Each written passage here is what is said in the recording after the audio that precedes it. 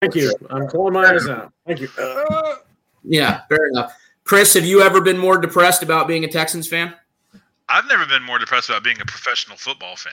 Like, fair you enough. know, I like you. I assume I go back to the Oilers days. Yep. So, in fact, I just took off my Warren Moon jersey right before you came on. So it was just a little bit. It was a little bit warm and a little bit tight. Anyway, so no, nothing really comes close. I won't harp on it too much because I've said it a couple times on the show. Like, I've never once, ever, even once considered giving up my fandom for a Houston team. Never come close. This is the first time I've ever considered it. Like, this is the first time it ever popped into my head that, man, realistically, like, why do I do this? And it's not going to get any better anytime soon until, you know, Easterby's gone, and I just don't see that happening in the foreseeable future. So no, nothing comes close, because in all other off seasons, you know, like some of the others had talked about, when you have a horrible season, the reward for that is, you know, a high draft pick, that you're maybe the number 1 overall pick. So you get that excitement. Well, we don't have that. You get the excitement of a new head coach that you're excited about. No, you're not going to have that either. Sorry, no, you're not getting that. You get the excitement of a GM. Now, in a vacuum, I don't hate the Nick Caserio choice at all, but I was actually actively excited about Omar Khan for that glorious 12 or 24 hours or however long it was that we heard that they were on the verge of signing him. And then when the Caserio thing happened, like, again, had that not involved all the things that it involved, I would have thought, okay, you know, I think he could be a decent GM, even though I'm not super excited about bringing another guy from the Patriots. It just would have been because I'm sick of the Patriots thing, not necessarily for any real football reasons. But with everything that, of course, has come from that, it's been, you know, ruination. So no, not only no, but not close to the way I feel now. Like, the angriest I've ever been about, you know, well, when I was a kid, like, I would live and die with the Oilers. You know, they lost, it ruined my week. They won, it made my week. I'm not that way anymore. We're all adults. We have jobs. We have a lot of responsibilities. So luckily, I've been able to get away from that. Like, I can compartmentalize just fine. In fact, I never really get so upset about what happens on the field. I mean, 24-zip was bad, but I also went through 35-3 in person in that stadium. So I've been through that stuff. I can handle that. Like, I can handle bad results on the field. So it's the things that happen in the offseason that really upset me. I've never been more mad at the Texans than when I felt like, gave away Jadeveon Clowney. And then the Hopkins trade happened. And I'd never been more upset at the Texans than when they traded DeAndre Hopkins. And then all this happens with Deshaun Watson, and I've never been more angry at the Texans than I am now with what's going on with Deshaun Watson. And like you said, like, we have not reached the floor yet. So, you know, I'm just going to keep, you know, checking my blood pressure daily. I'm gonna keep eating better. I'm gonna continue doing my exercise and my walking and like all the exercise I've been getting lately. I'm gonna continue all those good habits. And, you know, on the bad days, like, I feel like I need to buy one of those heavy bag things, you know, that like stand up and you can just beat the ever living hell out of those things. I feel like I need one of those. I'm just gonna like tape my hands and my wrists up and just beat. Now that we have like capability to do this on camera, like, when Deshaun Watson actually gets traded, we'll do another podcast or a live stream, and I'll just bloody my fists for an hour. That sounds delightful. That may be the one thing I'm looking forward to about the Deshaun Watson trade is the reaction. The rest of it makes me unimaginably sad. But it's coming. I mean, it's coming. The thing about the Watson trade, because I think it's almost a foregone conclusion at this point. I think they're going to trade him to the Dolphins, and I think they're going to trade him to the Dolphins before the first round of the draft. The thing that and part of that is because I've read so much about how allegedly Caserio loved Tua coming out of the draft last year, but knew the Patriots weren't going to be able to be in a position to get him. The thing that I wonder is if he really does love Tua, and they acquire him as part of a deal and, you know, they get the third overall pick, and then presumably get, you know, another 2 to 3 first rounders or some twos or whatever. If they do that and Caserio really does love Tua, it almost makes it that much less likely that they spend that third pick on a quarterback, and either they trade back or they take a receiver or they take a lineman or something like that. and they give Tua a chance to be the franchise quarterback that Caserio thought he could be last year.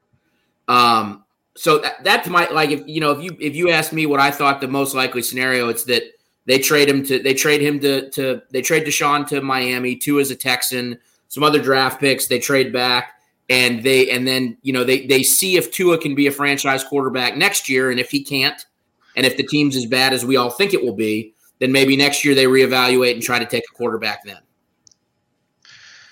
Man, Tua, I don't know. I don't know how you guys feel about Tua. It obviously doesn't excite me. The thing that worries me the most about that deal is that if they're sending us Tua, then obviously to them that knocks maybe 2 first-round picks out of the deal because I'm sure they feel like in the stupid NFL that we live in now, Tua could legitimately be traded for at least 1 first-rounder. I think that's the thing that people forget. Is he worth that?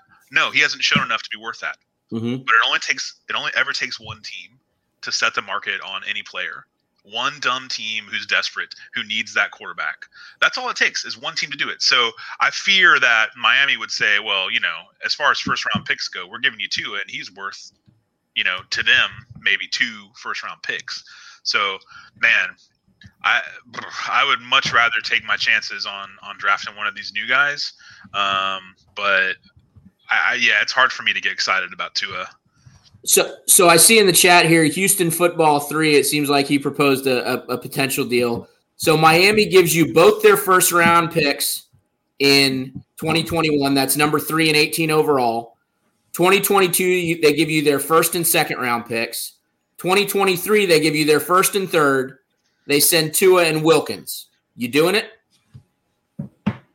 So that's 1, 2, that's 4 first rounders, a second, a third, Tua, and Wilkins for Deshaun. I think I would. If you're thinking about it. Yeah, I might do it. If nothing else, like one of the first, trade it down and get additional picks later. I mean, right. In 2021 or 2022, build up depth. Especially if you're going to bring Tua on, you trade that third overall pick to someone that wants one of those big 3 quarterbacks, whoever's left at 3. Yeah.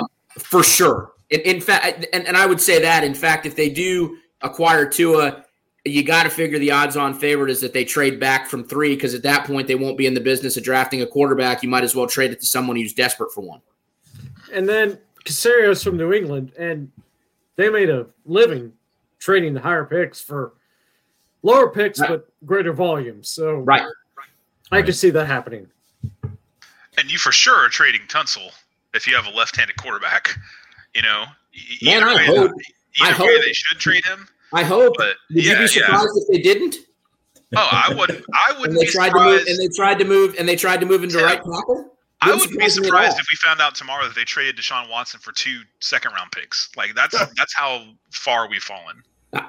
There's nothing they can do at this point that would surprise me except a competent football decision. Correct. Right. Carlos, would you make that trade?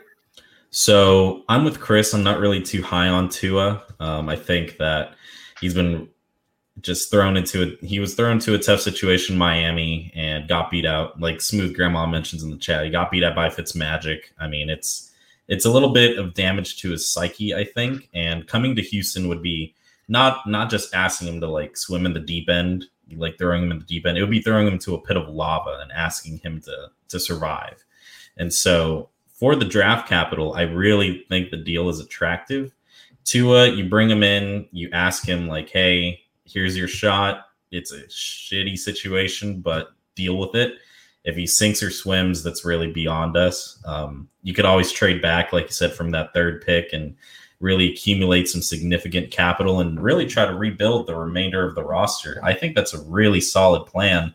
And then 2-3 years down the line, then focus on acquiring a new quarterback to replace Tua if he fails, which would more than likely be the case.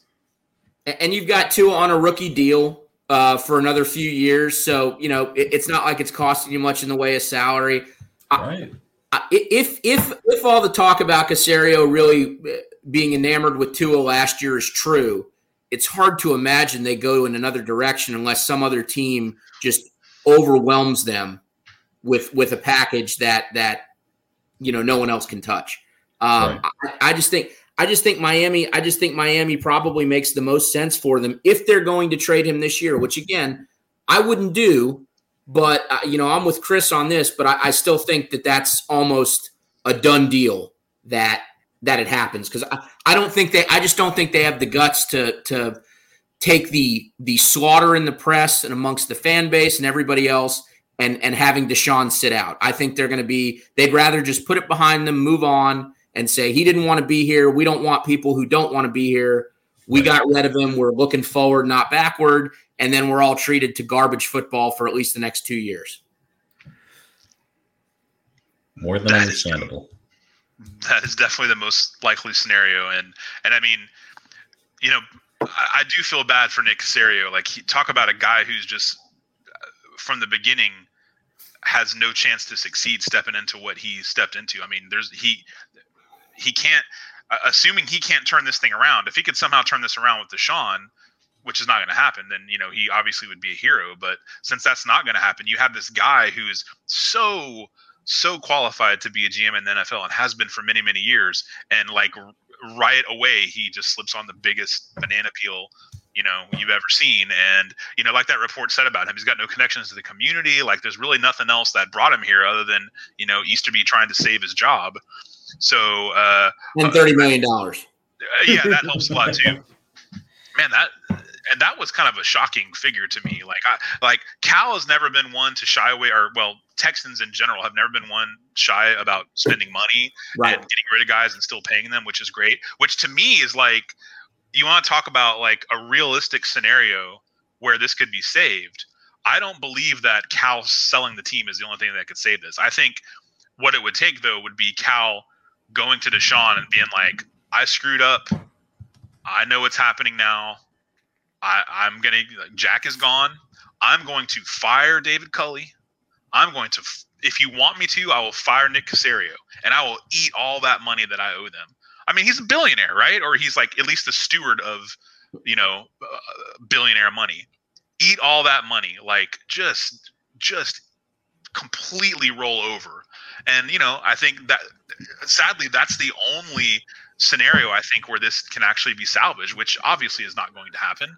But I mean, they made their bed. They made their bed, and it's too late now. And I just, unless they play hardball in the scenario that I talked about, and Deshaun can literally see his career ticking away while he wastes 1 year, 2 years of his career, then there's no way where else this is going to get resolved. So I just, I do feel bad for Nick Caserio, but I hate to say it, but them's the breaks, man. You're the guy. You got to fix it. So, and what I really don't want to happen, which is exactly what is going to happen, which is the scenario that you just laid out, Tim, which is it's just going to be, well, the player didn't want to be here. We want to move on. We're looking forward. We're not going to answer any questions about it. Blah, blah, blah. Like big old smile on their faces. And this is the championship. This was in the best interest of the team. We thought this was in the best interest of the team. So this is what we're doing. We're excited about what David Culley can do with the new players we're going to get as a result of this deal. Where this is a new era in Texans football. We understand people are upset, but we'd ask them to trust us. And, this is something that Steph Stradley has really banged home, and I think there's a lot of truth to it. The idea that the Texans' mindset is essentially just trust us. We know what's best. This is all going to work out, without understanding that they've done nothing in the last 18 months to warrant anyone trusting their decision-making. None. And that's what worries me also about the future of the team just going forward. And Matt and I talked a little bit about this on Thursday too. When you talk about like guys to cut, guys who you think can make a leap next year, guys who this or that on your team currently, like how do we trust the regime to find replacements for guys they cut? So you have a guy on the roster. I forget who the guy was that we were talking about specifically. That would be helpful for this conversation. But there was a specific player we were talking about who's not great, but we saw some potential in him. Maybe they'll cut him. Maybe they won't. He could take a leap. Maybe he won't take a leap. But if you do cut him, like, what's the confidence for this regime to replace him with a capable player? So bad poorly run franchises, that's where they step on their D's a little bit, where they feel like, oh, this guy is going to make a leap because they don't have the guys who can go out and find that replacement level player who, this guy, I know who it was. I think it was the history of like how they churn defensive linemen, like Brandon Dunn, Carlos Watkins, Angelo Blackson, those type of guys. Like those guys kept getting second contracts. They weren't huge contracts, but those are the guys that you should be able to replace with an undrafted free agent, a mid-round pick, a guy off the street who's cheaper. But instead, you're like, he's pretty good. Maybe he'll get better. They haven't proven they can replace him with one of those guys. Top-heavy teams don't win Super Bowls.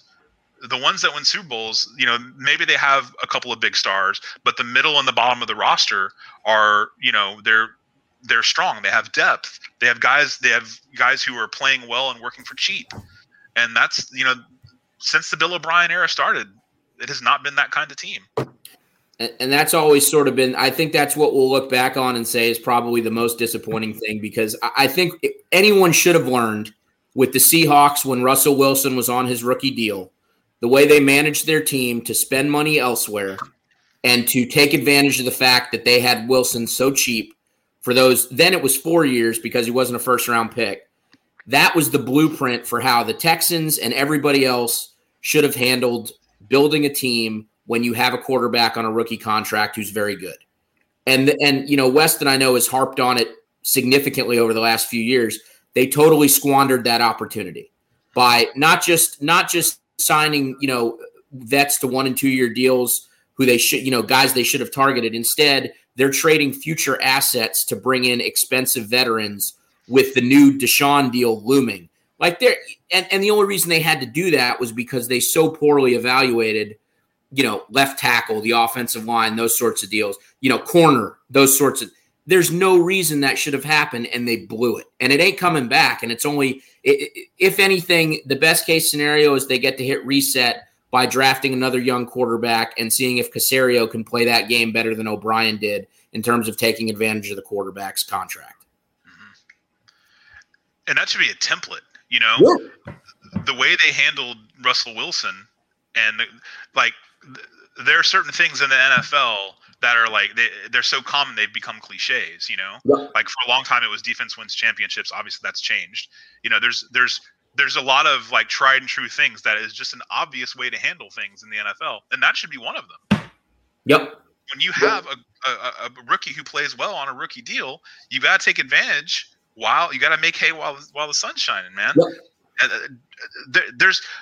There's nothing difficult about that, and I mean it's difficult to execute perhaps, but to actually see that the team is executing that game plan, they never did it, and and now we're going into an era where we're just trusting that Nick Caserio is, quote unquote, the adult in the room, and he's going to be the guy to be making decisions, so things are going to be better.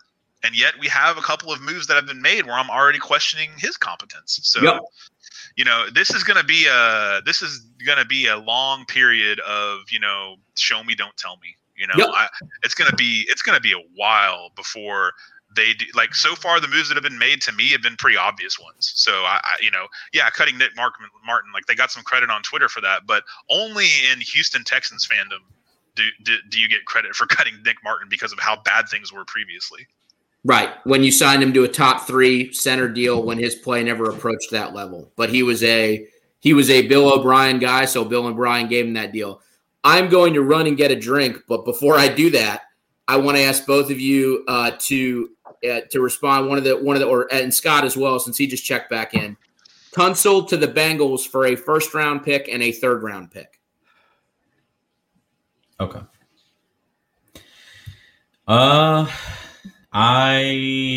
You know what? Getting a first in return for Tunsil is solid enough for me. I really wish that third was a second, but I'd take a third. As long as we get a first in return, we get half of that value back. I don't think that's that. Oh, wait. Also says re-sign Rod Johnson. I don't know about all that. He was serviceable when he had to step in for Tunsil for a little bit, and then I don't know if that's really something you can rely on consistently. But No, I think I might take that. Since he would be hungry for Joe Burrow, too. I could do that as well. I mean, I'd like a second as well, but first or third, if you're going to Czar bumble it, sure. If it's the best deal on the board, I mean, in a second. If the Texans are, if Easterby is in Casario's ear saying to Casario, hey, man, look, we got to get something at least close to what we gave up for Tunsil, or I'm gonna look so bad because my blood on my hands for all the bad deals. They ain't getting close to 2-1s for a Tunsil. I don't think. I cannot imagine that scenario. So if a 1 and a 3 is the best you can get, I mean, in a second, there's no.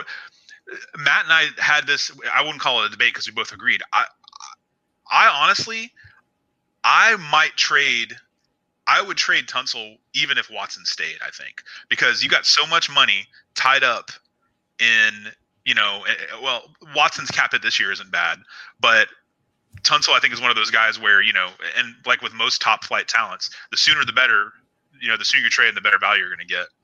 And, develop a guy, maybe draft a guy with your whatever their highest pick in this draft is, maybe use the pick that they get for Tunsil to draft a new left tackle. If this is, of course, if they were to keep Watson, I just feel like we're traumatized in a lot of ways as Texans fans, but one of the underrated ways that we're all traumatized as Texans fans is due to how poorly the offensive line has been managed over the last several years during the O'Brien era. With Mike Devlin, like, they never developed anyone. They never took someone who was average and made him good. They never took someone who was bad and made him average. Like, it was just a constant stream of bad offensive line play. And, with the new guy they got, his offensive line in San Diego wasn't good last year, but that was a 1-year deal. And I feel like with an offensive line, you got to give it maybe more than a year. But he had some great offensive lines, apparently, if I recall, in Green Bay. And I feel like you have no choice but to see what this new offensive line coach in this new system can do with maybe developing, some new guys to play on the line, especially in a rebuilding year. But even if Watson were to stay, I feel like you could just do more with the picks that you get for Tunsil than the advantages you get with Tunsil. Because another thing that I mentioned to Matt the other day is, for me, like, you think of a quarterback and you want to protect his blind side because you don't want him to get hurt. I feel like if Deshaun's going to get hurt, it's not going to be because of his blind side. It's going to be because of the way he runs and cuts and stops and starts and has all the wild off-schedule plays that he has. Like, if he were to get hurt, I feel like it would be something like that, not because he got smashed from behind from someone who screwed up on the blind side. That's a good point. Gentlemen, I'm going to wave off for tonight, but I'll be on a little bit later in the morning, so. All right. Godspeed. Good talking to you, Scott. Yep. I'm gonna hop off too once our next panelist shows up. Okay. I have that effect on people. Carlos is sticking through. No. I'm just sticking to the schedule, man. I came on early. You did. You guys started it. There we go. Another question in the chat. Potential trades and rebuilding postures. Do we know if Nick works with Jack or reports to Jack? I think the answer is we know nothing. What we were told by unreliable narrator Cal McNair is that Jack has no influence on football decisions. It's all Nick's call. But then, when you see things like David Johnson being guaranteed money he didn't need to be guaranteed, it's easy to guess that could have Jack Easterby's fingerprints all over it, because how is a football decision it makes sense to guarantee David Johnson $4.25 million with a chance to earn up to $6 million in 2021? It just doesn't track. So it makes it look like Jack has more influence than maybe he does. We don't know. The hope would be that he has no ability to influence football personnel decisions, but I think based on what we've seen the last 18 months, it's tough to imagine that's the case, especially when bad decisions are being made.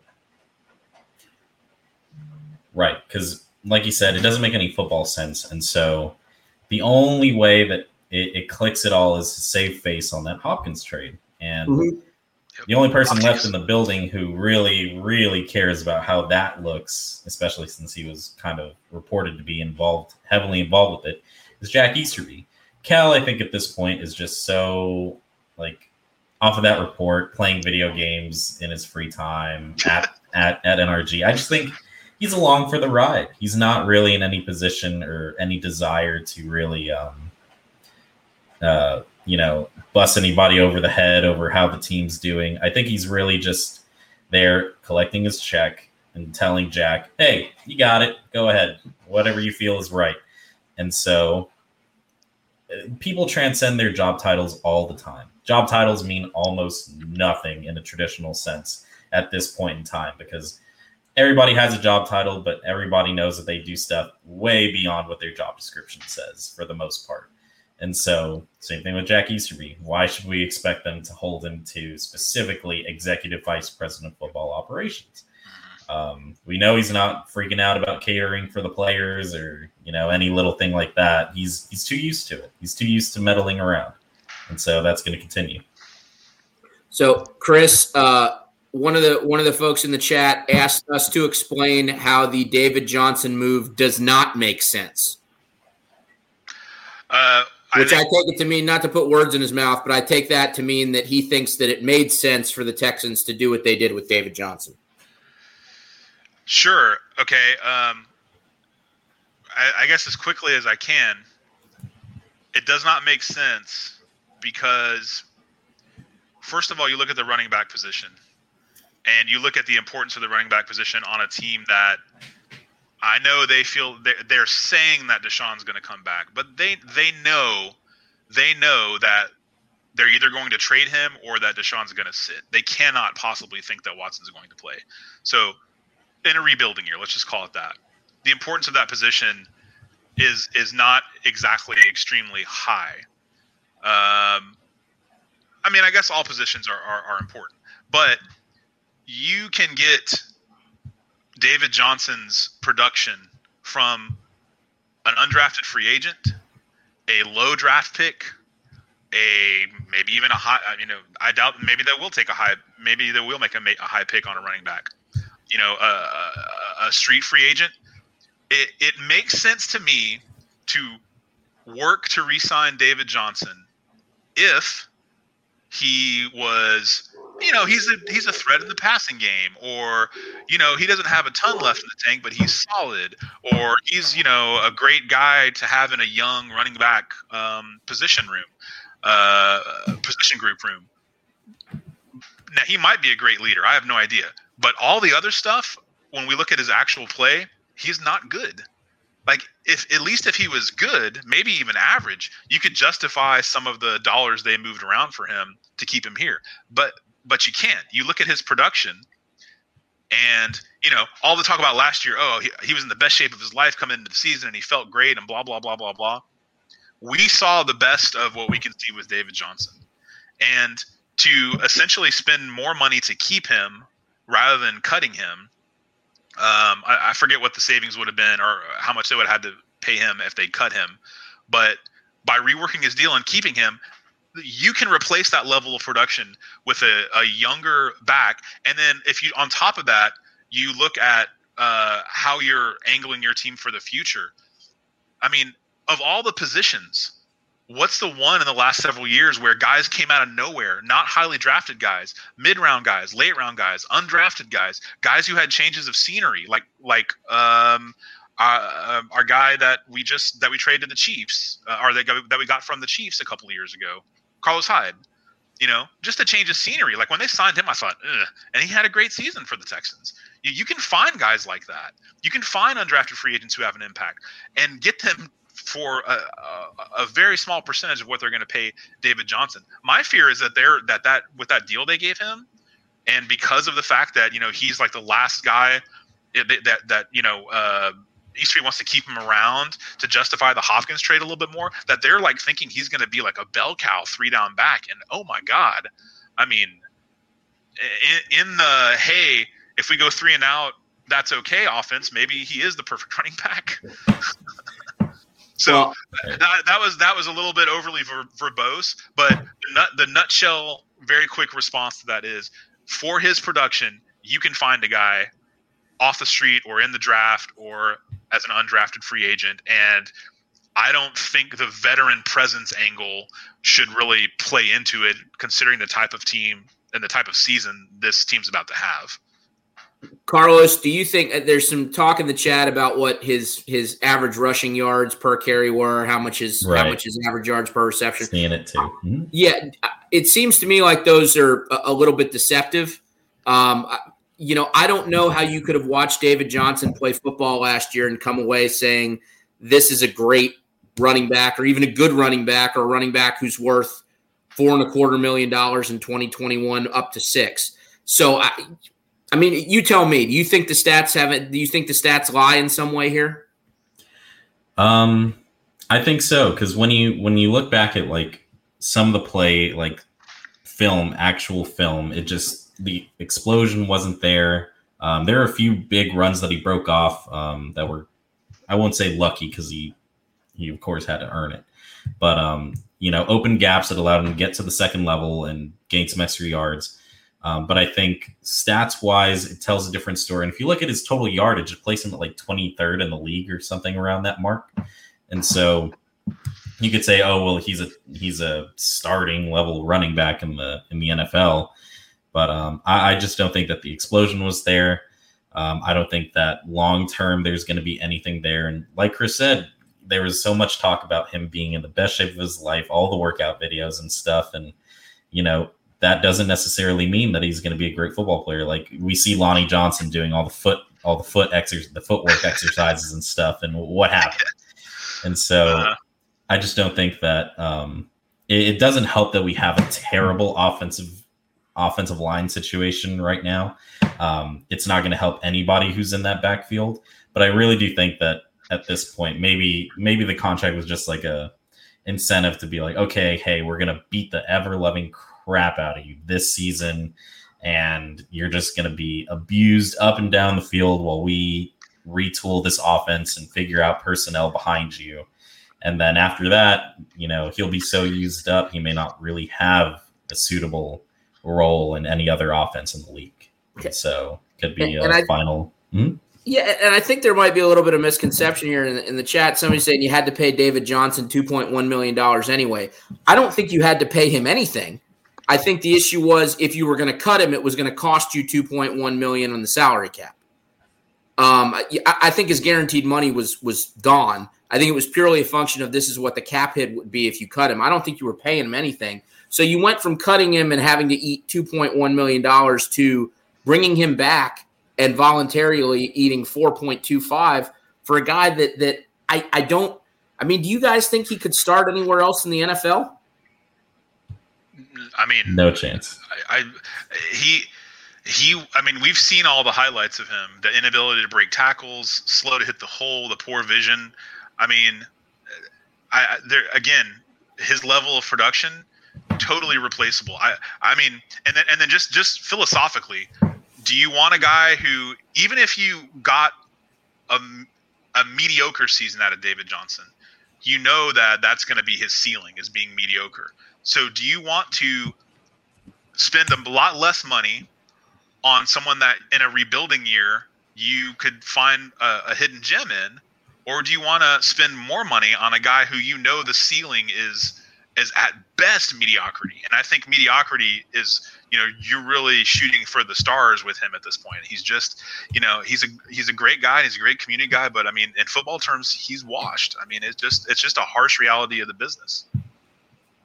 Yeah, I don't understand how in this world in the NFL where running back is probably more fungible than it's ever been, why you would say that David Johnson, based on his 2020 performance, should be brought back at the salary they brought him back at. I don't see it. And whether you're especially if you're thinking that we're going to draft somebody else and Johnson's going to be a backup or a third down back, it makes even less sense to spend that kind of money on it.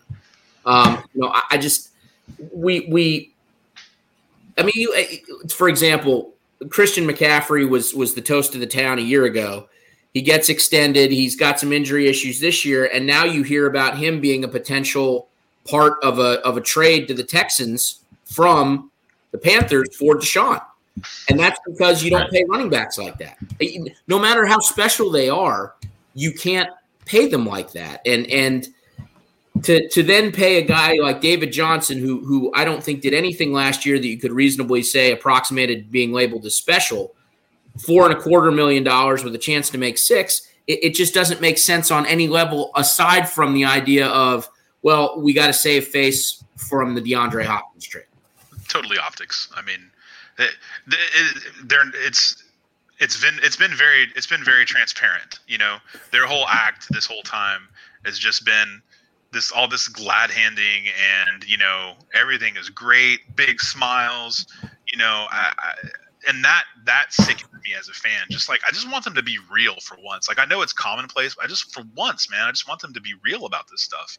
And this is just another example of this, because and that's what concerns me about Caserio and his first move, because if Nick Caserio has total control over personnel, then this is a bad move. So the only reasonable explanation is that it's got Jack's fingers in it. So does it mean that Nick Caserio is always going to be a bad GM? No, but this is, I think, a bad move, and it does not give me confidence that he will stand up and say, Jack, listen, man, I know that's your boy, and I know that you and I are buds, but you've got to get your nose out of this, because you have no business being involved in these decisions. Like, I need my GM to tell that to Jack Easterby if Easterby is going to be in the building. Yeah, and we've talked about this, I think, in previous podcasts, and I know I've read it other places, but and it might have been Rivers that wrote this, that I'll credit him with it. Maybe it wasn't, but I'll credit him anyway. These guys generally don't get more than one shot at being a GM. That's right. A lot of times, you know, if they have success, maybe they get another shot. But if they don't, if they bottom out, there's not a whole lot of GMs that get hired a second time when they don't have success at their first spot. So it's going to be, you know, at some point, Nick Caserio, for the friendship, relationship, whatever he has with Jack Easterby, at some point he's got to realize that Easterby is having a negative impact on his career. Mm-hmm.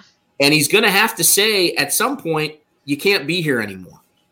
And then it's going to come down to whether Cal or other people that are pulling the strings, whether it's his mom, whether it's his wife, whoever, it's going to come down to whether they're willing to allow Caserio to essentially assert control over football operations and say, Jack's got to be gone. Otherwise, this may be the only GM job Caserio ever gets, which when you wait as long as he did in New England, you're waiting for the right spot. Yep. Man. And whether he thinks he got sold a bill of goods here, whether it's a bad situation that he didn't appreciate, at some point he's going to have to say, this is it. As you said, I got to make hay. Yeah. So it's going to involve him telling Cal McNair or whoever, Jack has to go. And I do think that's going to happen. It's not going to happen as quick or as quick as I thought it should have. But at some point it has to happen, or Nick Caserio is not going to be a GM again in the league. Yeah. Yeah, I agree, and I still think, and I said this from a long time ago, but just like you, it's going to happen a lot further down the line than I had hoped and thought it would. I think eventually Jack Easterby will resign, just based on the hell that's going around this franchise, and how, like, we haven't even, like you said, we haven't got to the bottom yet, man. Once Deshaun's actually gone, boy, and you know. This, like, the fans, like in the past, I don't know if we're gonna have fans this year or not yet, but like, you know, I've been to several games, and like a lot of teams, you know, they'll boo when they're upset with play. Man, when David Culley and AJ McCarron or whoever the starting quarterback is trots on the field for the first time when there's fans in the stands, holy shit, it is going to be a firestorm of boos. I mean, and I mean, whoever the poor quarterback is, it's not their fault that this happened. So anytime that quarterback, you know, throws the ball low, gets intercepted, fumbles, makes the wrong read, and sails the ball over, oh man, the boos are just going to rain down like unholy hellfire. And they, you know, that player won't deserve it, but the organization deserves it. Cal and Hannah and Jack and Nick in the booth at NRG, there'll be no hiding from that sound. Carlos, if I asked you to tell me when you think Jack Easterby is no longer a member of the Texans organization, what would your answer be? After next season. I mean, he will absolutely be with the team this season, for sure. There's nothing that will happen between now and when this coming season starts that will get him the axe. Not a single thing. But I think after people get a little taste of the on-field product of what this organization looks like on the field, I think Easterby will be the first and most expendable person to go. Caserio would be too early in his tenure to be chopped off. Culley, we know that he's a scapegoat in any way, and so he's going to be here until the team gets better. And so Easterby is just the only head to be chopped that makes sense. It would appease the fan base. People would feel like, okay, we're growing in a healthier direction. I mean, we'd still have, brain dead doofus as an owner, but we wouldn't have Easterby around. And so I think they understand the optics of the situation and what all the negative light that he brings to the franchise at this point. And the second that they start seeing a dip in sales and tickets and revenue, they're going to chop him. I mean, he knows it too, that he only saved his job because he got Nick Caserio in the door. And so that was a last gasp Hail Mary that somehow worked with that little prayer circle. And that's only going to work for him for so long. So I think definitely next season. So your take is January 2022, Jack Easterby is no longer a member of the Texans. March of 2022. Yeah, I'll give him a little while. Chris? Oh, man. God, I hadn't thought about this now that he clearly has lasted longer than I thought he would. I thought this would happen. Okay, outside chance that he resigns when it becomes clear in the building that Watson's going to be traded. Of course, at that point, I think it's going to be too late because, Culley's hired, the culture is established, the continuing Patriot culture, et cetera. I think it's pretty clear in the building that Watson's getting traded, man. Well, I mean, these people, I feel like sometimes they actually believe some of the True. It's not a lie if you believe it. George Costanza taught us that. Right. I think Caserio knows. I don't know what Cal. I don't know what he knows about anything. Like the buffoonery is just, I feel like he can be. I feel like he's probably sheltered from a lot of this, and obviously he's got Jack in his ear constantly. Mm-hmm. And I don't want to get into the whole religion aspect, but I there is the element of we're being persecuted, so we must be right. I've known folks like that.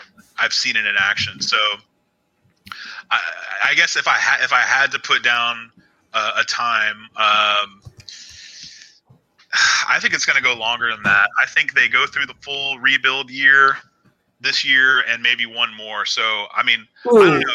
It's hard to say because I feel like there's never going to be a bigger gut punch than when Deshaun Watson's traded. So anything that happens after that, it's not severe enough to be something that pushes him over the top. So here I am talking myself into him never leaving. So just in solidarity and hope, I will throw in with Carlos and say sometime between the Super Bowl and the beginning of free agency a year from now. And right now, like if they gave you anything like you got to choose one of these, I would take that in a second because in my head, he's here forever. So if you put it in front of me right now, just like, if you say, I'll give you a 5th round pick for JJ Watt, I'll take it. Something. So I will take a year from now gladly to get him gone. So Tim, I think we have another panelist who might be ready to jump on. Okay. In the chat, Jeremy might be ready to come in, and why don't we go ahead and remind folks about the various charities that we're trying to benefit here. So everybody who's watching and listening, appreciate you being here. We're doing this because we're masochists, but also because we're hoping to draw some attention to a couple of causes. Cancer has likely touched all of our lives in one way or the other. Definitely mine and people close to me. So we are promoting that you donate to the Cancer Research Institute. cancerresearch.org, and we have sort of evaluated their charity.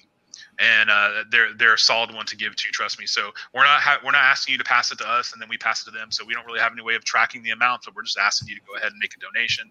I made one myself. Hopefully you will too. Also, if you want to throw a couple dollars to the J.J. Watt Foundation and Deshaun Watson's foundation, you can go ahead and those are easy to find online and shoot them a donation as well, for obvious reasons. And I've been on for about 3.5 hours. I'm going to be back in the morning. So now that Jeremy's checked in, I think I'm gonna step out for a while, and I don't know. Like I suffer from horrible insomnia. Like I'm sure a lot of us do. So who knows? I might wake up and pop in the middle of the night sometime, but I'll be back sometime in the morning, and who knows when we'll all be popping in and out all the time. So it's been a lot of fun. Good to see you guys, and good luck with the rest of it. Good talking to you, Chris. See you, Chris. See you guys. Jeremy, you just joined us. Opening remarks on the state of the Texans.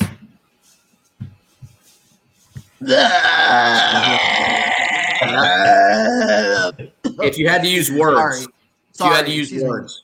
I just had to get out of right. It's not good. Not good, Tim. Not good. Have you ever been more discouraged as a Texans fan than you are right now? Absolutely not. Okay. It's like I was hearing y'all talk about David Johnson and all that, and that's cute and all, but like, what does it matter if Deshaun's not here? Like, that's honestly how I feel. Like, if Deshaun's not there, we're losing every game. There's no need for a running back because we're throwing the ball because we're down 4 touchdowns.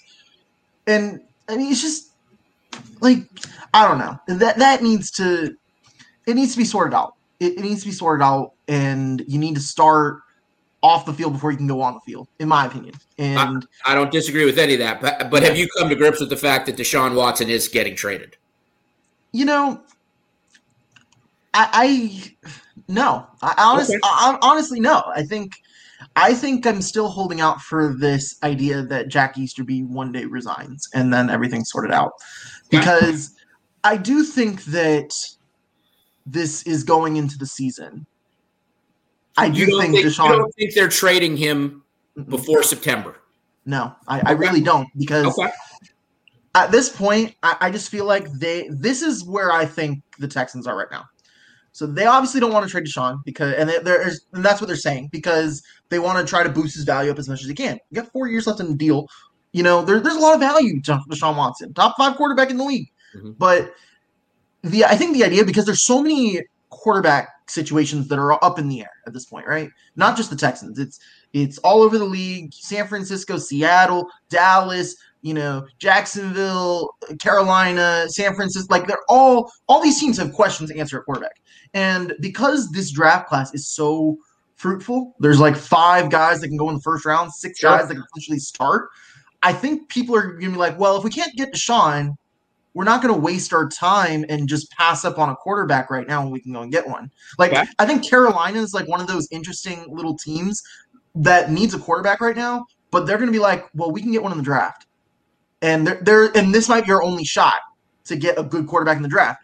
So they might go out and get it. Chicago's in the same boat. There's so many teams that feel like they can go out and change their quarterback situation. And this is the year to do it. Like, this is the year to change your quarterback situation. And if Deshaun's not available, then I think teams are going to fill in the role. Like, I don't see a team trading for Deshaun Watson in the middle of training camp. Like, that's going to really affect whatever team. Like, if you have your quarterback, you got to stick with it at training camp. Like, it's not like something – if Deshaun Watson, after the 3rd preseason game, gets traded to some other team, like, that's just – to me, I don't see that happening. I think – and I think some teams might be banking on that, but how do you think that creates – it's creating chaos all over the league, because if you say Carolina and Carolina's drafted a guy they're not going to go for Deshaun Watson. Sure. And if they say they are, then how does that make that rookie feel that comes into camp? It's like, oh, I'm about to be replaced by Deshaun Watson. Am I going to get traded? Mm-hmm. And that situation is also permeating in Philly and Indianapolis and in Chicago. Like, there's so many, and I think that's what the Colts kind of just said. They said, you know what, we're not getting Deshaun. Let's go out and get Carson Wentz just so we have something solid for this season. And I think as time ticks, you're going to see more teams start to solidify, say, forget Deshaun, we're going to stick with our own situation. And whether or not Deshaun plays for the Texans this season is, at least they can still have him on the roster. And, maybe you can talk him into, after he sits a full season, you can say, like, okay, like, maybe I should just stay here and play. And maybe I should give this a shot. And maybe at this point, Jack Easterby's gone, and maybe the culture's a little bit different. I don't know. But the thing is, if the Texans are going to trade him, they need to trade him before the draft. They have to, because there's so many assets you can get in the draft, and you can get your guy and just start from scratch. There's several guys in this first round that can be franchise quarterbacks. Not as good as Deshaun, but at least you're starting from somewhere.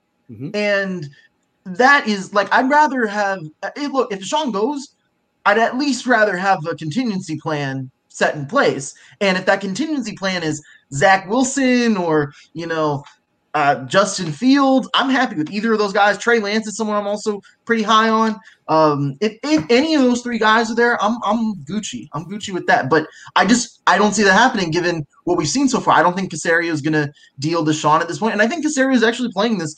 It is kind of – it's going to look real dumb if he sits out, because he could have had, like, oh, you could have traded him and all that. But if you keep – I think he's still holding out this idea to try to keep him at the end of the day. I agree with you to a point. I definitely don't think there's any way that they trade him after day one of the draft. If they don't trade him during training camp, they're not going to trade him midseason. If he's not traded the first day of the NFL draft, he ain't getting traded this year. Yeah, I 100% agree with you on that. I think the last time there was a quarterback traded in the middle of the season, it was like Carson Palmer.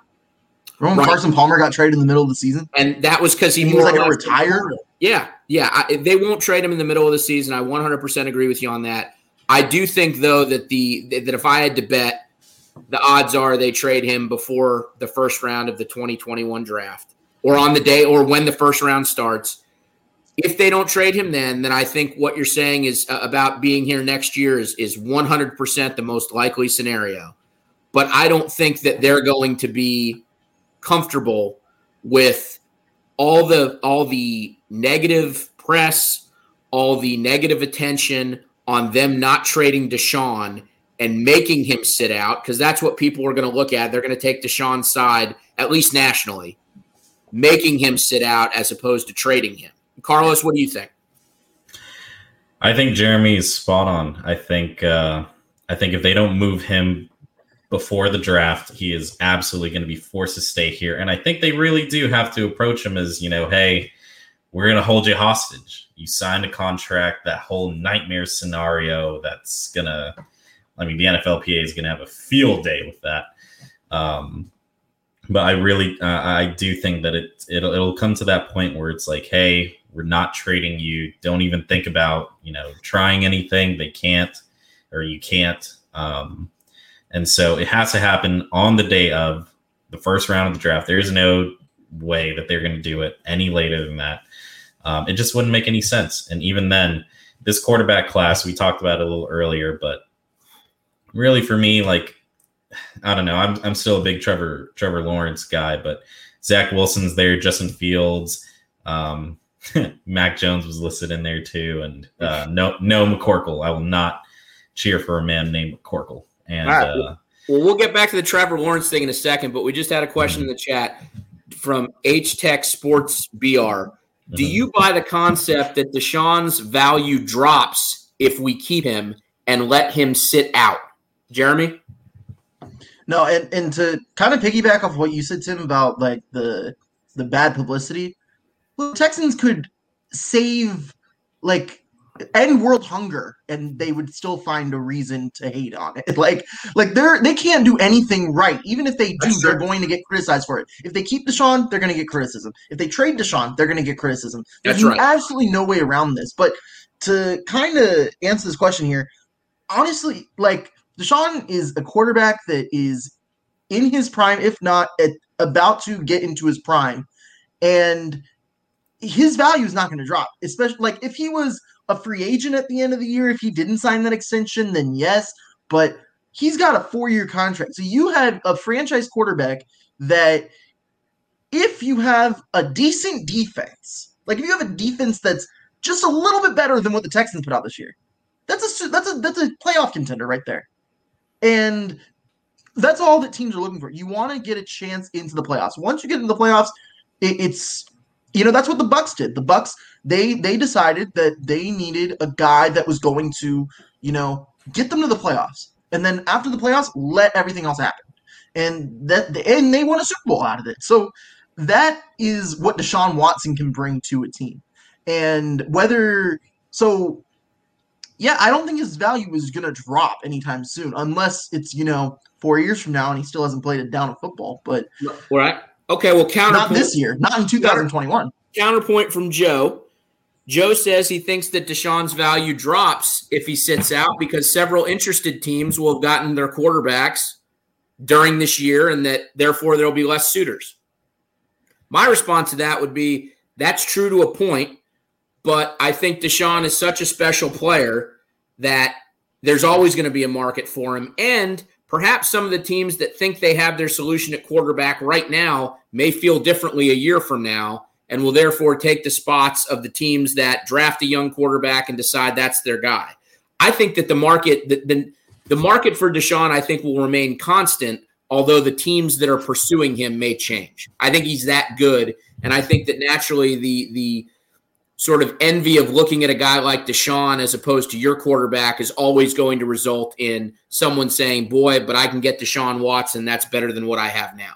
So I'm with you guys. I don't think that him sitting out this year or part of this year, because I don't think he's going to sit out the whole year. If he sits out the whole year, he doesn't get any credit for this year in his contract. He's got to come back by week 10. So if he does sit out, I cannot fathom that he doesn't come back in week 10 to not just to basically get a year of credit on his contract. Because if he doesn't, then he's still under contract for the 5 years that he's under right now. He's got to come back by week 10. So my take would be, even if he sits out, he'll come back in week 10, or he'll be injured or something like that. I do not see a way in which he does not try to get credit for the 2021 season towards his 5 years that he's still under oath or still under contract.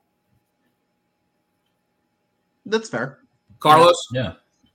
No, I absolutely agree with that. I don't think Deshaun Watson's like a gallon of milk where each day goes by, he gets worse and worse. I think not at 25 years old.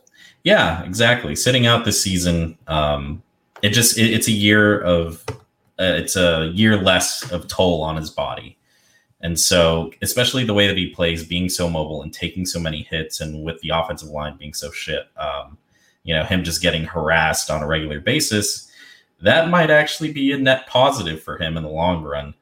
And the quarterback market, like you said, he's a very special player. He could walk in and be better than a team's existing quarterback in over 85% of the league.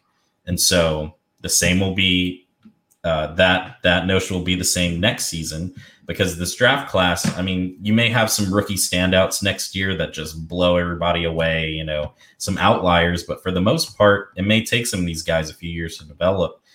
And we could possibly get that back in a trade where we have a year of film on these rookie prospects, how they handle NFL defenses, and know, hey, maybe this is some guy that'll fit our system, get him back in a trade for Deshaun in addition to draft capital, or a guy that we really don't believe in and just focus on draft capital somewhere else. Yeah, well, for example, let's look at it this way. Assume they don't trade him this year, and teams that aren't necessarily in a market for right now.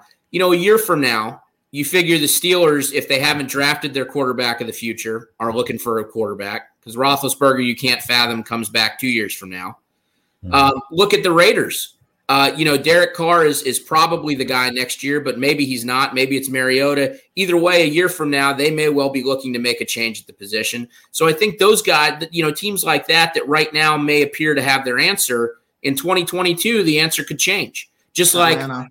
Yeah, there you go. Atlanta, if they don't take a guy, for example, and to see what some of these teams do in the draft this year, Carolina, if they don't acquire Deshaun this year and they don't get a guy that they love at number 8, Who knows? Maybe next year they're that much more desperate to throw the sink at getting Deshaun. I think the market itself will be there regardless. But let me ask you this before I step out to refill my glass.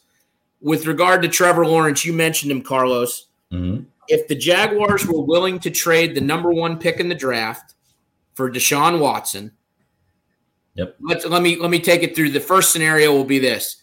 Would you trade Deshaun Watson straight up for the number 1 pick in the draft? Like just equal? Straight up. Oh, absolutely not. No. They're giving you the opportunity to have Trevor Lawrence. They're giving you the opportunity to have Trevor Lawrence on a rookie contract, mm-hmm. and they're going to take Deshaun Watson. Not good enough. Not Jeremy? Enough in return. Jeremy, Mm-mm. you're thinking about it. No, okay. I'm with you. I don't think you do it either.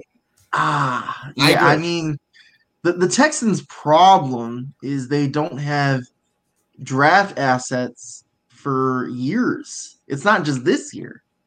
It's last year, the next year.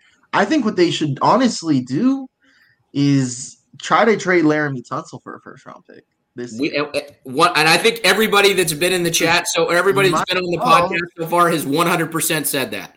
If you can trade Tunsil for a first-round pick and you're getting rid of Deshaun, you got to do it. I think what they honestly should do, I know they will never do it, but you actually have seen things happen. Like, I think last year Carolina drafted, all defense.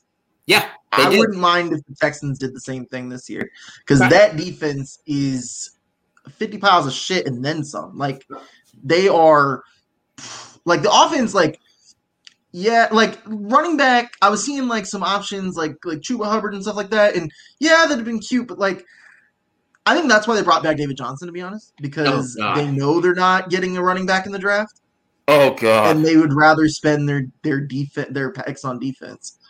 But I think it would have been better if you use that money and try to throw it at a free agent and then get an undrafted guy. Maybe Scotty Phillips could flash up. I don't know, but because you've seen like James Robinson's a great example. James Robinson was an undrafted guy, and he was able to ball out last year. Yep. And you look at the league, and I think it's similar to quarterbacks. Like, half of the league starting quarterbacks were first-round picks. And if you look at the running backs, you look at the first-round picks, and it's a mixed bag.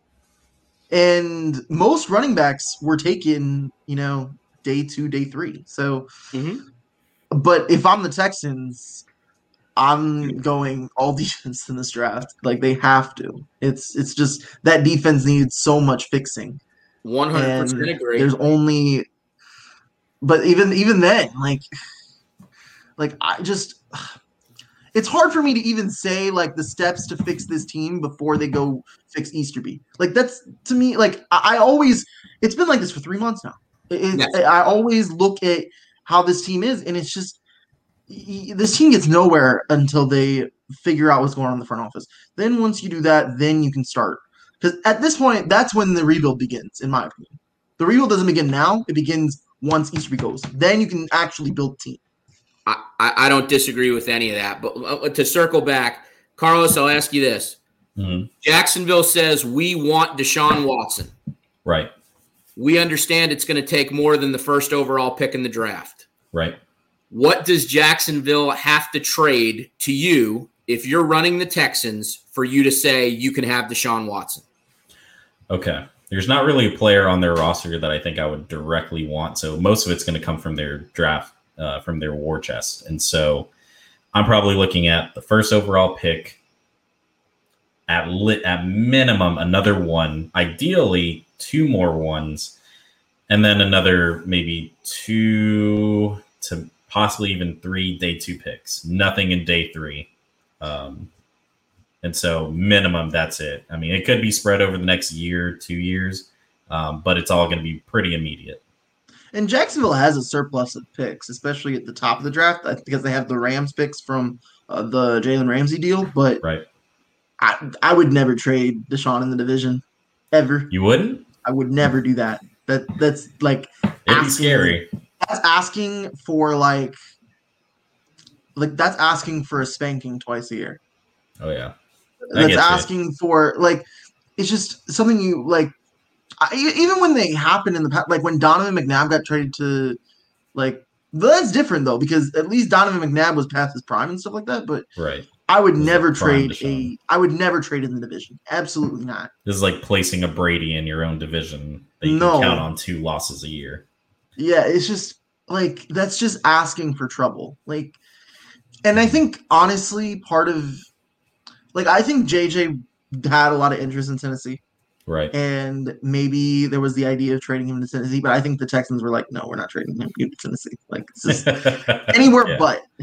Right. Especially, like, that's just, to me, I don't know. I don't, it is like this guy said in the chat, this is an unprecedented situation. So, right. Like everything, like, about how, Russell Wilson is in trade talks and, Jimmy Garoppolo and all these guys, like that, the quarterback market, it should be divided into 2. It should be the quarterback market and then Deshaun.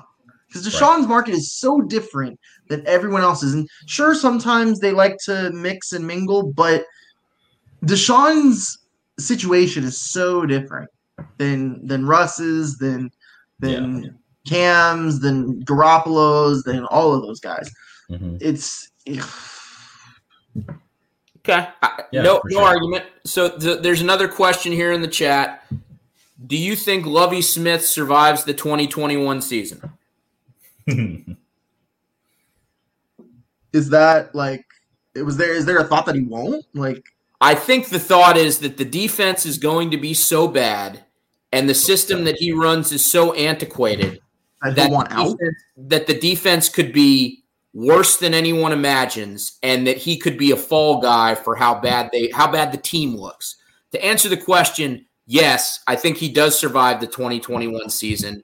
He may be the sacrificial lamb at the end of the season to show that they're serious about making improvements, and that the defense was terrible and someone actually has to more or less pay with their job for the defense looking as bad as it is, even though as of right now, they probably have as little talent as any defense in the entire league.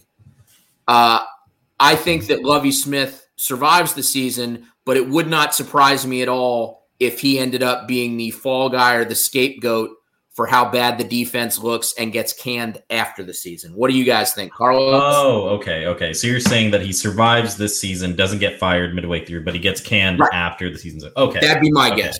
That'd be my guess. Okay, totally understand that. That's okay, that clears it up. I don't think he gets fired mid-season. Yeah, I don't think Lovie Smith gets fired mid-season either. I think they're going to let him ride with this.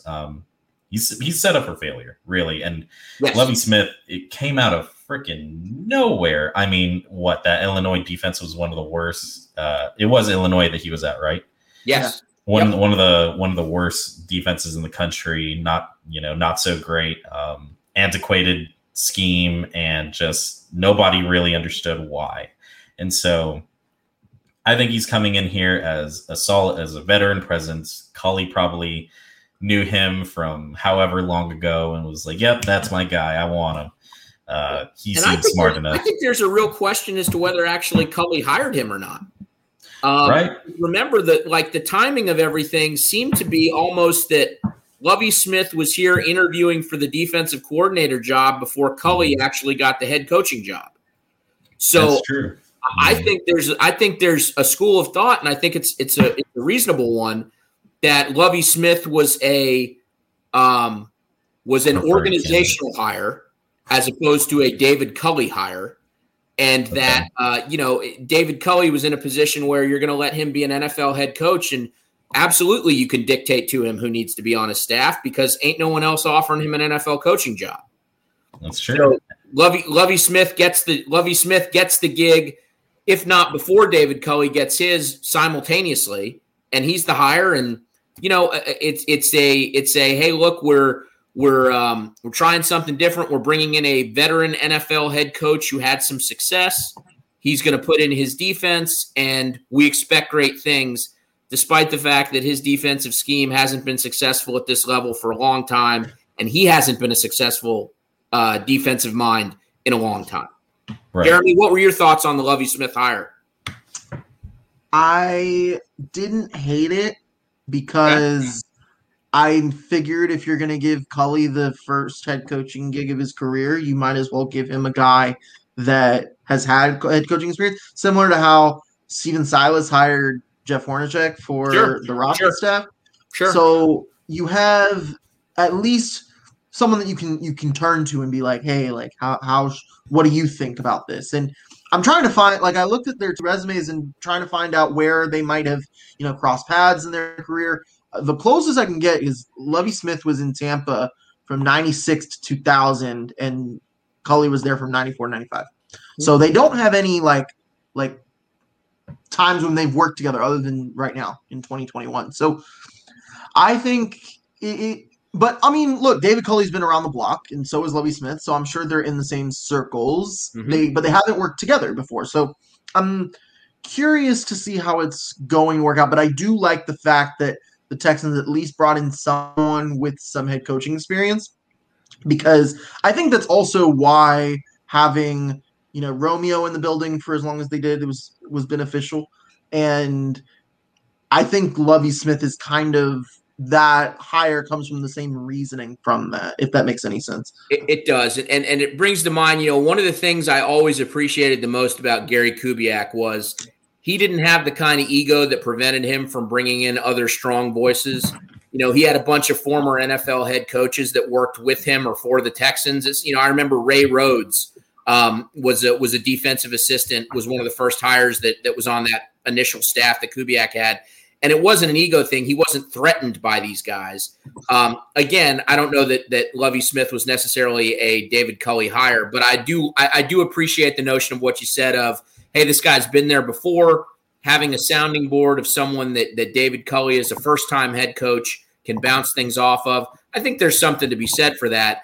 I just think that I think it's far more likely that Lovie Smith's scheme and the coaching style and all those things, I think it's more likely that he fails in part because of those things, but in far larger part because the defense has next to no talent left.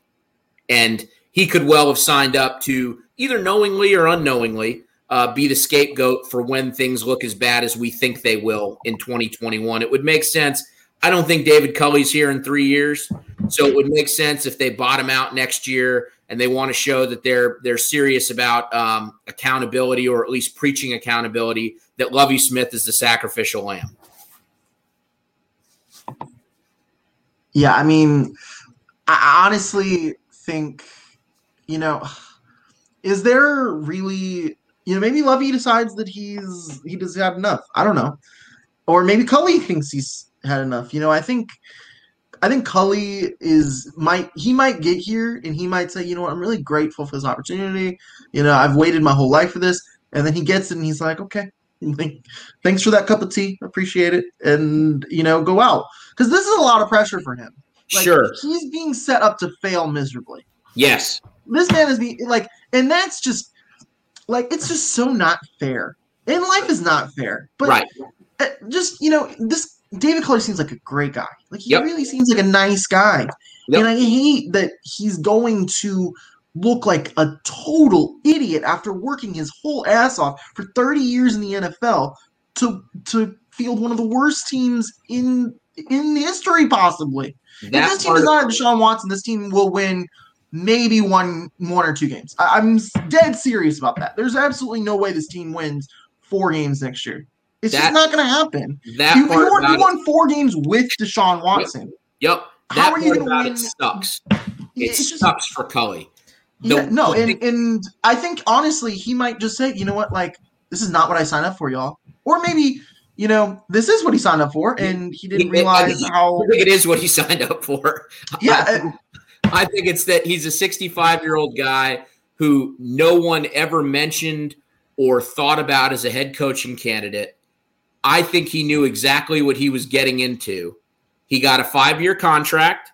They're going to pay him millions of dollars, not top of the market or probably even middle market. My guess would be it's the lower market of the NFL head coaching salaries. But he got a 5-year deal to be here with the implicit understanding that he almost surely doesn't see year 4. He may not see year 3, but he's got a 5-year guaranteed deal that will give him a nice soft landing for when it inevitably goes south. I don't see and I know that everyone likes to think that they're going to be the one to succeed and they're going to turn it around. And he's worked his whole life for that. And I think all of that is true. At the same time, he is in a horrific situation that he cannot possibly be blind to. He's a 65-year-old guy getting his first head coaching job. I think that this is essentially a pension that he's getting in the form of this 5-year contract. He's not going to make it all the way through. I think probably if you gave him truth serum, he would know that. He's going to be the one that more or less sees this team through the next couple brutal years, gets fired, retires, and has a large nest egg to do so. And look, I hope Culley succeeds, because if Culley succeeds, the Texans can succeed. Absolutely. Yep. But it's just at this point, I can't help but feel like he's been made this, like he's going to turn into the next scapegoat for this year. Like, oh man, it's just, and look, good for him to do that. And sure. I honestly think because I do think that Culley might have been the, let's say, third or fourth choice. Like, I really, like, you can't tell me that out of all of the guys they interviewed, all the guys they thought of, that he was like their guy. Like, yeah, let's go with him. So I think, and I think, after the fact, he's a yes man. I don't disagree with any of that. And so I think that we found out the day that Culley got hired, or the day of what was supposed to be his introductory press conference, we found out that Deshaun Watson had actually demanded a trade weeks before. I think they knew Deshaun wanted out. I think they were resigned to the fact that at some point they were probably going to accommodate that request. So I think that David Culley, if he wasn't their first choice, was certainly their preferred choice for, once we trade Deshaun, everything here is going to go to shit. We're not going to compete. We're not going to win. It's going to be about weathering the next 2 to 3 years and then hopefully being competitive after that. So we need a guy that can come in and assist us in keeping morale high, who's not going to rock the boat. And David Culley was that guy. I mean, I don't know, and I haven't done that much research into it. Are either of you guys familiar with David Culley ever getting another head coaching interview? He's been in the league 27 years. Doesn't ring a bell, but I will say, look, everything you just said, Tim, I'm clicking that retweet button. Yeah. Yeah. I think unfortunately those are the facts. There's a reason he was brought here, and it's not to win a Super Bowl. It's to preside over a complete teardown and to keep a happy face on it, and to stay and to try to motivate the troops and to say we're working towards something bigger than ourselves. We're on the right path. And then inevitably he gets fired. Then they bring in another coach who they think can be a real solution when they have more talent on the roster. I think that was the plan more or less from the minute that Deshaun said, I'm out, because they knew at that point they were tearing this down to the studs. And if you're Eric Bieniemy, I understand he only got the one interview, but like, if you're Eric Bieniemy, do you want this job? No. That's why I want to get Mahomes another ring. That's what I want. That's why the finalists. That's why the finalists were Leslie Frazier and David Culley, two guys who weren't getting another NFL head coaching job. It's unreal that that's where we are. 12 calendar months after the Texans being up 24-0 in the second round of the playoffs at Arrowhead, but that's the reality. I just think. I think that's why he was brought here. I think that's why Leslie Frazier was the other candidate. I don't think Leslie Frazier is going to be a head coaching candidate anywhere else. And I think David Culley's out of here in another, two. Maybe he makes it past 2 seasons. Maybe he makes it into a third. But if you told me that he came back for year 4, I would be stunned. Well, maybe if he comes back for year 4, it's because the Texans are doing well.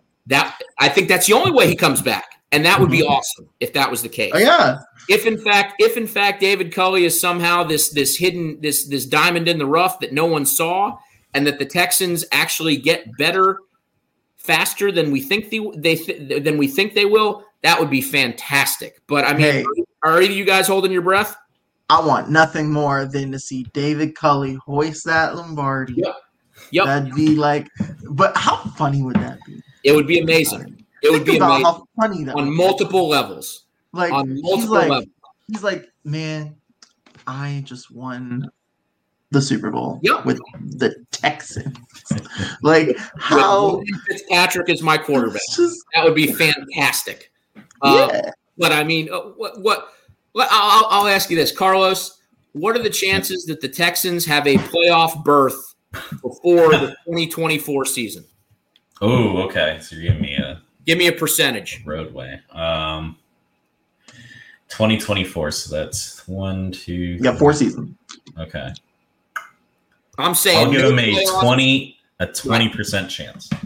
Wow. Okay. A 20% chance. I'm gonna give them the benefit of the doubt here. I'm gonna go with 40 because as long as Jacksonville doesn't run away with the division once Lawrence gets there, which I'm still a little hesitant, although I do think if you were to ask me where I think who's going to win the division in 2024, I'd probably say the Jags right now.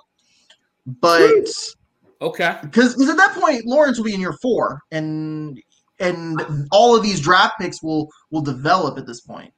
If they are not winning the division in 2024, I don't think it's because of quarterback problems. There you go. I agree with that 100%. But I'll say this: are you buying Urban Meyer? No. Okay.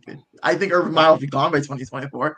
I think that's part of the reason why. Like, I think they're gonna, maybe they'll get maybe Joe Brady will be their next head coach. But maybe by the time Urban Meyer goes, maybe it'll be time for Joe Brady to go there. But I will say this: I think the Texans have a 40% chance to be in the playoffs for 2024 because, I mean, you have to keep in consider. Like, I think by that point they'll have a quarterback that they're happy with. Hopefully they'll either draft someone or because at this point they're going to have their draft picks back. Hopefully the stench of Easterby will be of mere memory, which you would think by 2024 would happen. But granted, we thought he would have been fired 6 months ago, and yet that still hasn't happened. So I'm not gonna believe Easterby's gonna go until I see it. Okay. At this point, because you would think that given the choice between your franchise quarterback and one person in the front office, you'd go with your franchise quarterback. Yet that's obviously, not the Texans' logic. Logic doesn't. But I do think look, if you look at teams, if you look at 2016, if in 2016 the Browns had the number 1 pick in 2017, they made the playoffs 4 years later. So it's doable. It is doable. And I think that's a good way to describe the Texans right now. It feels very Browns-like. This team feels very Browns-like. They have, without the draft picks. Incredible stroke of just bad decisions and poor drafting and, but they have talent here and there. And someday they're going to figure it out. And someday they did figure it out. And, the way the NFL shakes up and the way it is, I like the NFL because there's this sense of parity throughout the league. Your team is not, unless you are absolutely, like the Browns, and that's a bad example, but unless you're like terrible, then you're not going to have a chance to compete. But with the 7th playoff spot, I think there's a chance the Texans will be in the playoffs, but I do think it's probably less than 50% because I do think they are very Browns-like, and so I'm gonna go 40. 40 is your answer. Carlos, who is the Texans starting quarterback week 1 of the 2021 season? Ooh, definitely not Sean Watson. Agreed. I'll say he will be traded, so we'll have some draft capital. We will take a rookie quarterback. And frankly, I don't think the Texans are in the mood to develop a rookie quarterback. I think they'll throw him out there to start, for better or for worse. And so we'll see any combination of. Put your name on it. Got to pick one. I got to pick a rookie quarterback. Ooh, you got to give me a name. Okay. Zach Wilson. Okay. Jeremy? Who's going to be the quarterback this year? Yep. Week 1. The boat. Blake Bortles. UCF, maybe. I had to go with it. That's my school right there. But honestly, like, it makes sense. It makes sense. Blake Bortles would be an idiot to sign here. But that's Blake Bortles for you. But think of that kind of thing. Alex Smith, another option. Probably a little bit more realistic for it to be Alex Smith, to be honest, over Blake Bortles. But I wouldn't mind seeing Blake. Like, if Blake Bortles was the starting quarterback, I might have some kind of affinity for the Texans this season. If he's not, if it's some like random like scrub, or maybe look, if TJ Yates is the starting quarterback, then I'll be in on the Texans again. But I think that's not. I think I have as much of a chance to be the starting quarterback as TJ Yates does. So we're gonna. TJ's a coach now. TJ's a coach. I'm telling y'all, if Blake Bortles is the starting quarterback for the Texans this season, I will be buying a Bortles jersey, and I will be the happiest Texans fan alive. I'll tell you that.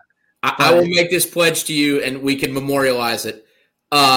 If Blake Bortles is signed by the Texans, I will buy you a Blake Bortles. Please do. Yes. Deal. And this is recorded too. So I'm holding you to that, Tim. Done deal. I'm holding you to that. I promise you that. I'm gonna hit up. He doesn't even have to start.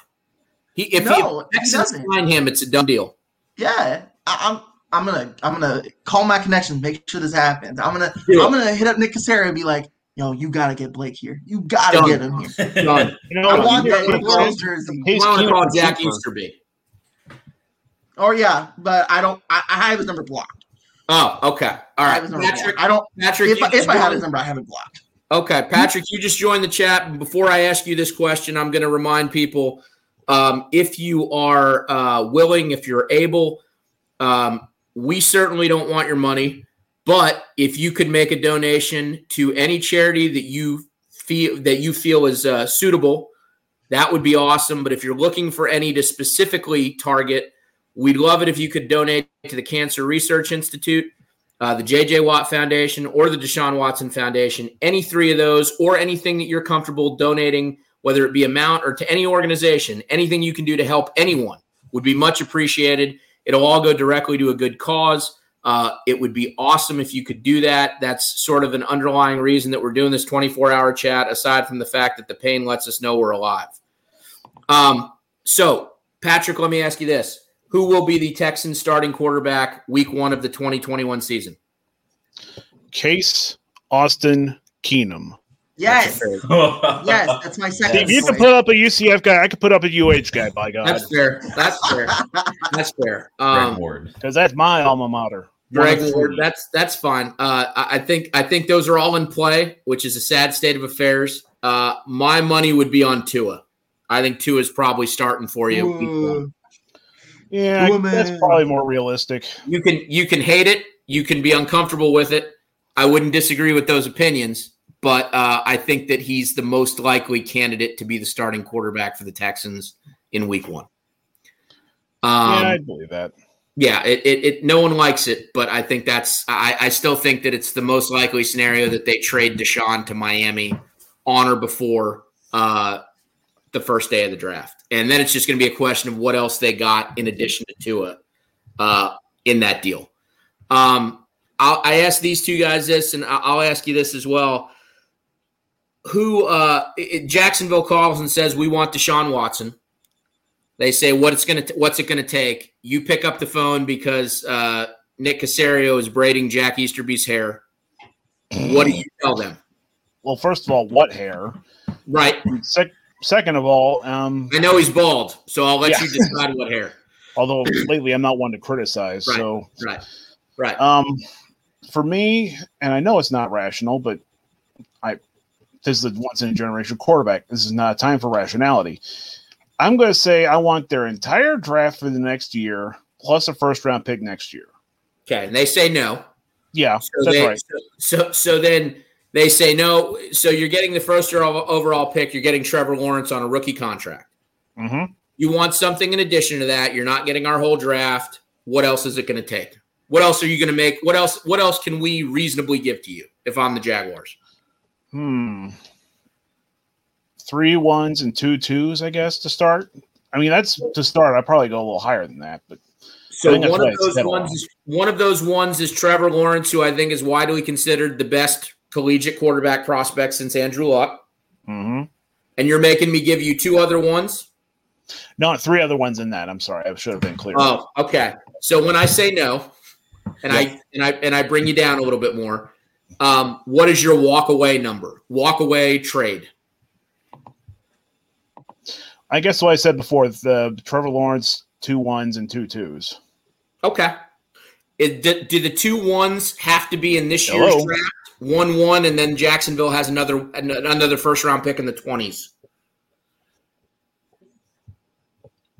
I didn't catch any of that. You dropped off for a second there. I'm sorry. So Jacksonville has 2 first round picks this year. They've got the first overall pick, and then they've got another one in the 20s that they got in the Jalen Ramsey trade from the Rams. So are you telling me that you said you want 3 1s? Are 2 of those ones in the 2021 draft, or are you going to, if I'm Jacksonville, are you going to let me keep my first round pick in the 20s this year and then say I want 2022 and 2023?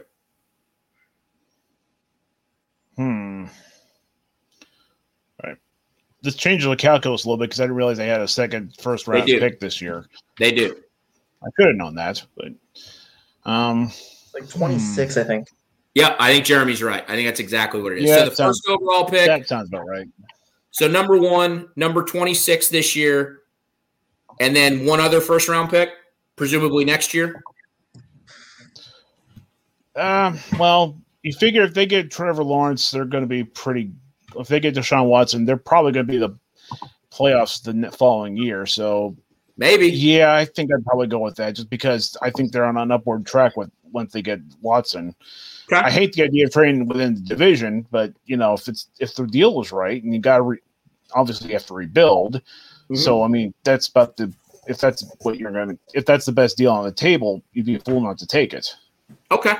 So trading in the division is not a deal killer to you if it's the best deal. If it's the best deal you can make. I mean, I would prefer if it blew them out of the water, yeah. But I mean, if it's like a one, or if it's like one's close to the other, I'm probably gonna go for the one that's outside the division. Sure. Okay. Well, I think this is my shift. I think my shift is over, so I'm going to clock out. I will leave it to you 3 gentlemen to take things forward. I know that there will be other people joining throughout the night. I think I'm supposed to check back in tomorrow afternoon at some point, and then I'll be on at the last bit. So appreciate talking with all of you. It was a lot of fun. Same here, man. Godspeed, boys. Later, Timothy. Later, boss. So how are we doing tonight? With threats to our nation waiting around every corner, adaptability is more important than ever. When conditions change without notice, quick strategic thinking is crucial. And with obstacles consistently impending, determination is essential in overcoming them. It's this willingness, decisiveness, and resilience that sets Marines apart. With our fighting spirit, we don't just fight battles, we win them. Marines are the constant our nation counts on to fight the unknown. And through adaptable problem solving, we do just that. Learn more at Marines.com.